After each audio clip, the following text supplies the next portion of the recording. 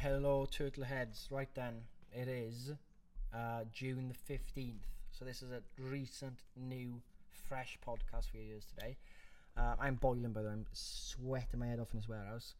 It's either too cold or it's boiling classic. I wonder how many of you right now are still holding on to some perfectionism mindset. Like, you're either on or off plan. You think of it, it's ridiculous. How can you be on or off life? It's always on, essentially. Some days are good, some days are bad, some days are epic, but overall, we decide who we want to be, and we have the values, right? We go, right, I want to be this person. I want to be moderate when I'm eating. I want to be active. I want to live a long and healthy life. I want to be a good person, fit mentally, blah blah blah. Right. So what do I have to do today to be the person I want to be? That's all you got to ask yourself every day. And the closer you get closer and closer and closer, some days you're the opposite of the person you want to be. Some days you're on the couch with a hangover thinking, oh my God, what am I doing? It's like, what's the fine? It's part of the journey, man. It's part of it all. So just to back up my point, I've never been a fan of perfectionism. It wrecks me. Perfectionism in business, perfectionism in getting a certain page perfect, getting a certain app detail perfect, getting a certain wording perfect, or getting a certain colour perfect, la la la la la. Just like, it's so much, it's way too much. And it's a contradiction, because if you ask me, do I love Steve Jobs, I say yeah. And do you think he was a perfectionist? Well, yeah, he was.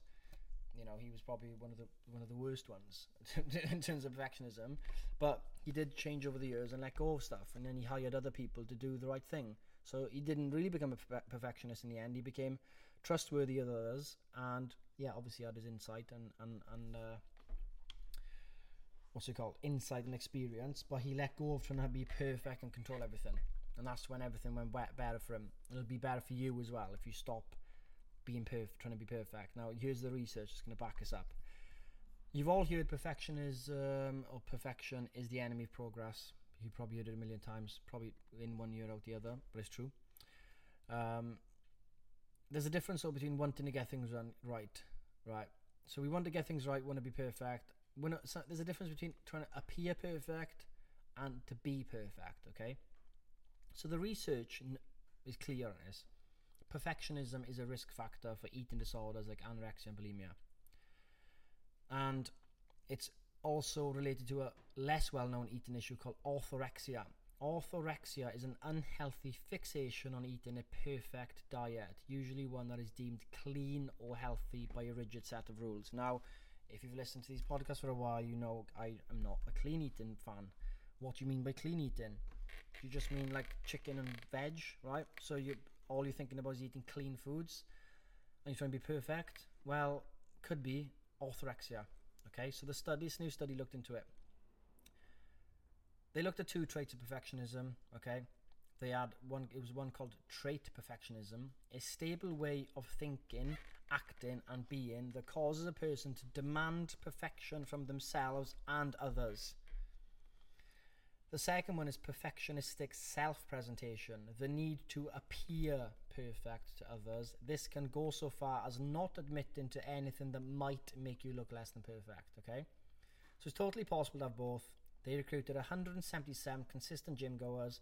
That's a group that has a higher risk of orthorexia than the general population. And 2 questionnaires, 6 weeks apart, la la la la la. Personalities, eating habits. What the study found was this. Trait perfectionism was most strongly correlated with orthorexia. It seems that wanting to be perfect is a better predictor of orthorexia than wanting to appear perfect. Because of this, the researchers concluded that helping people avoid orthorexia is more likely about addressing the need to be perfect versus the need for others to see them as perfect. Okay? So we don't want to be living this clean eating, perfect food lifestyle. It's not doing us any favours. Perfectionism doesn't do you a favour in work. It doesn't do you a favour in your friendships, in your relationships, in your eating, in your gym workouts. Absolutely nothing. And some people walk around as if it's virtue signalling the perfectionism. Oh, I can't do anything until it's perfect. That's not a good thing, mate. Do you know what I mean? Why are you walking around as if that's a good thing? That's a terrible thing. Right? There's a book spoken about before in a startup world called the Lean Startup. You build your MVP, a minimal viable product. You build the base, the core, and you launch it, you get feedback and you reiterate and you keep going. Because he found out so many companies are waiting to launch the perfect app or product, and then when it launched, it flopped and it wasted so much money. And you're sitting there today probably thinking, oh, I'm not going to start anything because I don't have the perfect nutrition plan yet. I don't have the perfect food in the house. I don't have the perfect workout plan. I don't have the perfect weather. I don't have the perfect gym kit. It's like all of these like silly stuff that pop into our head. And yeah, a lot of people are on a bit of a lull from challenges and stuff. But look, I'm not going to knock on your door saying, hey, new challenge today. Let's get cracking. You have to start thinking, right, look at all of these resources I got. I got all these on-demand workouts. I've got an app that's state of the art. I can track my macros. I can take control of that. I can look at my eating habits. Everything I've learned from the Stoicism, the book clubs and everything, I know that in the back of my head. And you still might be frozen by it. But you think you break it down day by day, tight compartments, like, all right, I have to do work today. That's the only day I can actually be the person I want to be. I can be the person I want to be tomorrow, but I can't do anything about that today, can I? Because it's tomorrow. And then tomorrow's going to be today. If that makes sense. So when we break it down, all of us listening, we're here for health, guys. I don't care about shredded abs. Don't care about it. Great if you want to do it. Crack on. No one's going to be doing that for the rest of their lives. The Arnold Schwarzenegger's new Netflix documentary, watch it, it's amazing. Obviously he was a bodybuilder and start, but he's still working out, 75 years old. Why? Because it's part of it. It's like eating to him. It's his healthy diet. It's good for him. He exercises.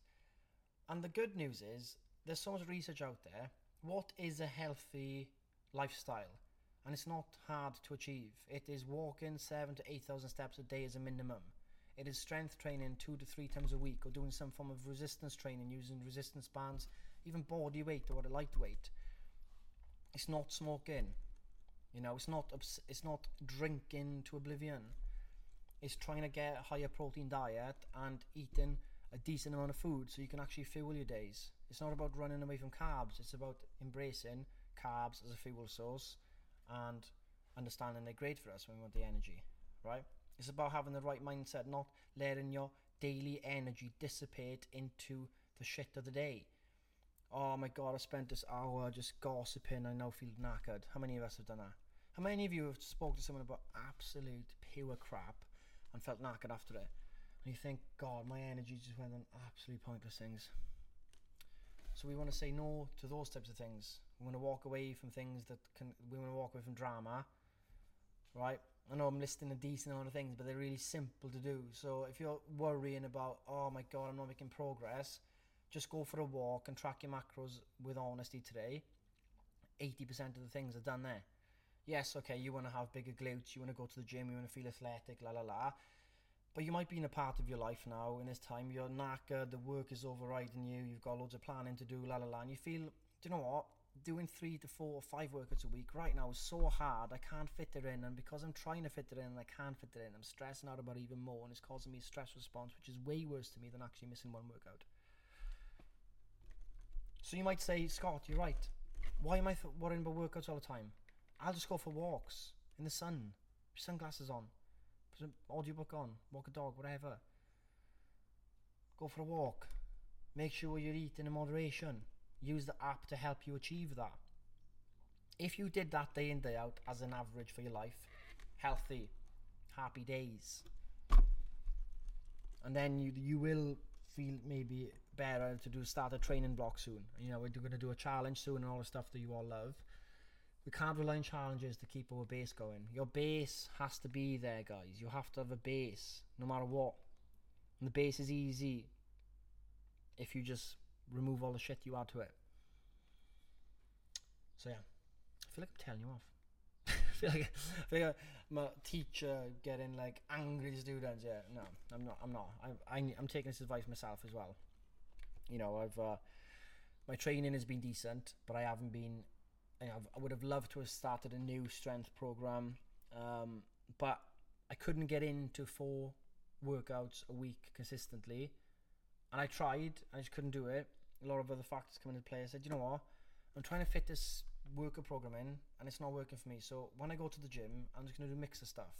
I still track my big lifts like bench press, squats and all that, so I know what weight I did it's easy to do on an app. But I'll then do maybe 15-20 minute run or an assault bike, something to get my sweat going, and I just leave the gym feeling great. You always leave the gym, or you always leave a walk or training better than you started it, right? We all know this. So if you really are stuck in a rut, right, and you really, really are stuck in a rut, you feel terrible, probably one of the easiest things you can do that gives you a massive boost is to have a sweaty workout. I'm not saying strength training, I'm saying run for 30 minutes or go on your bike for 40 minutes, Stairmaster for 30-40 minutes, or do some bike sprints with walks, or do some sprints and running sprints, walk. Like, do 25 to 40 minutes of kind of that type of training, and you get sweat on, the dopamine is rushing through the brain and you feel awesome. That might be what you need to kickstart. That might be the energy booster you need. I don't know, maybe not. Maybe it's just a walk that can do it, and you have to track your macros so you don't feel like you're bloated and all that all the time. But please do take from this, don't be a perfectionist. It's not good. It's a big part of our culture. And please don't think you have to be perfect in anything. You're not perfect anyway. You're not perfect, I'm not perfect, no one's perfect, and that's the beauty of it. So have a good day, guys. I'll speak to you all tomorrow.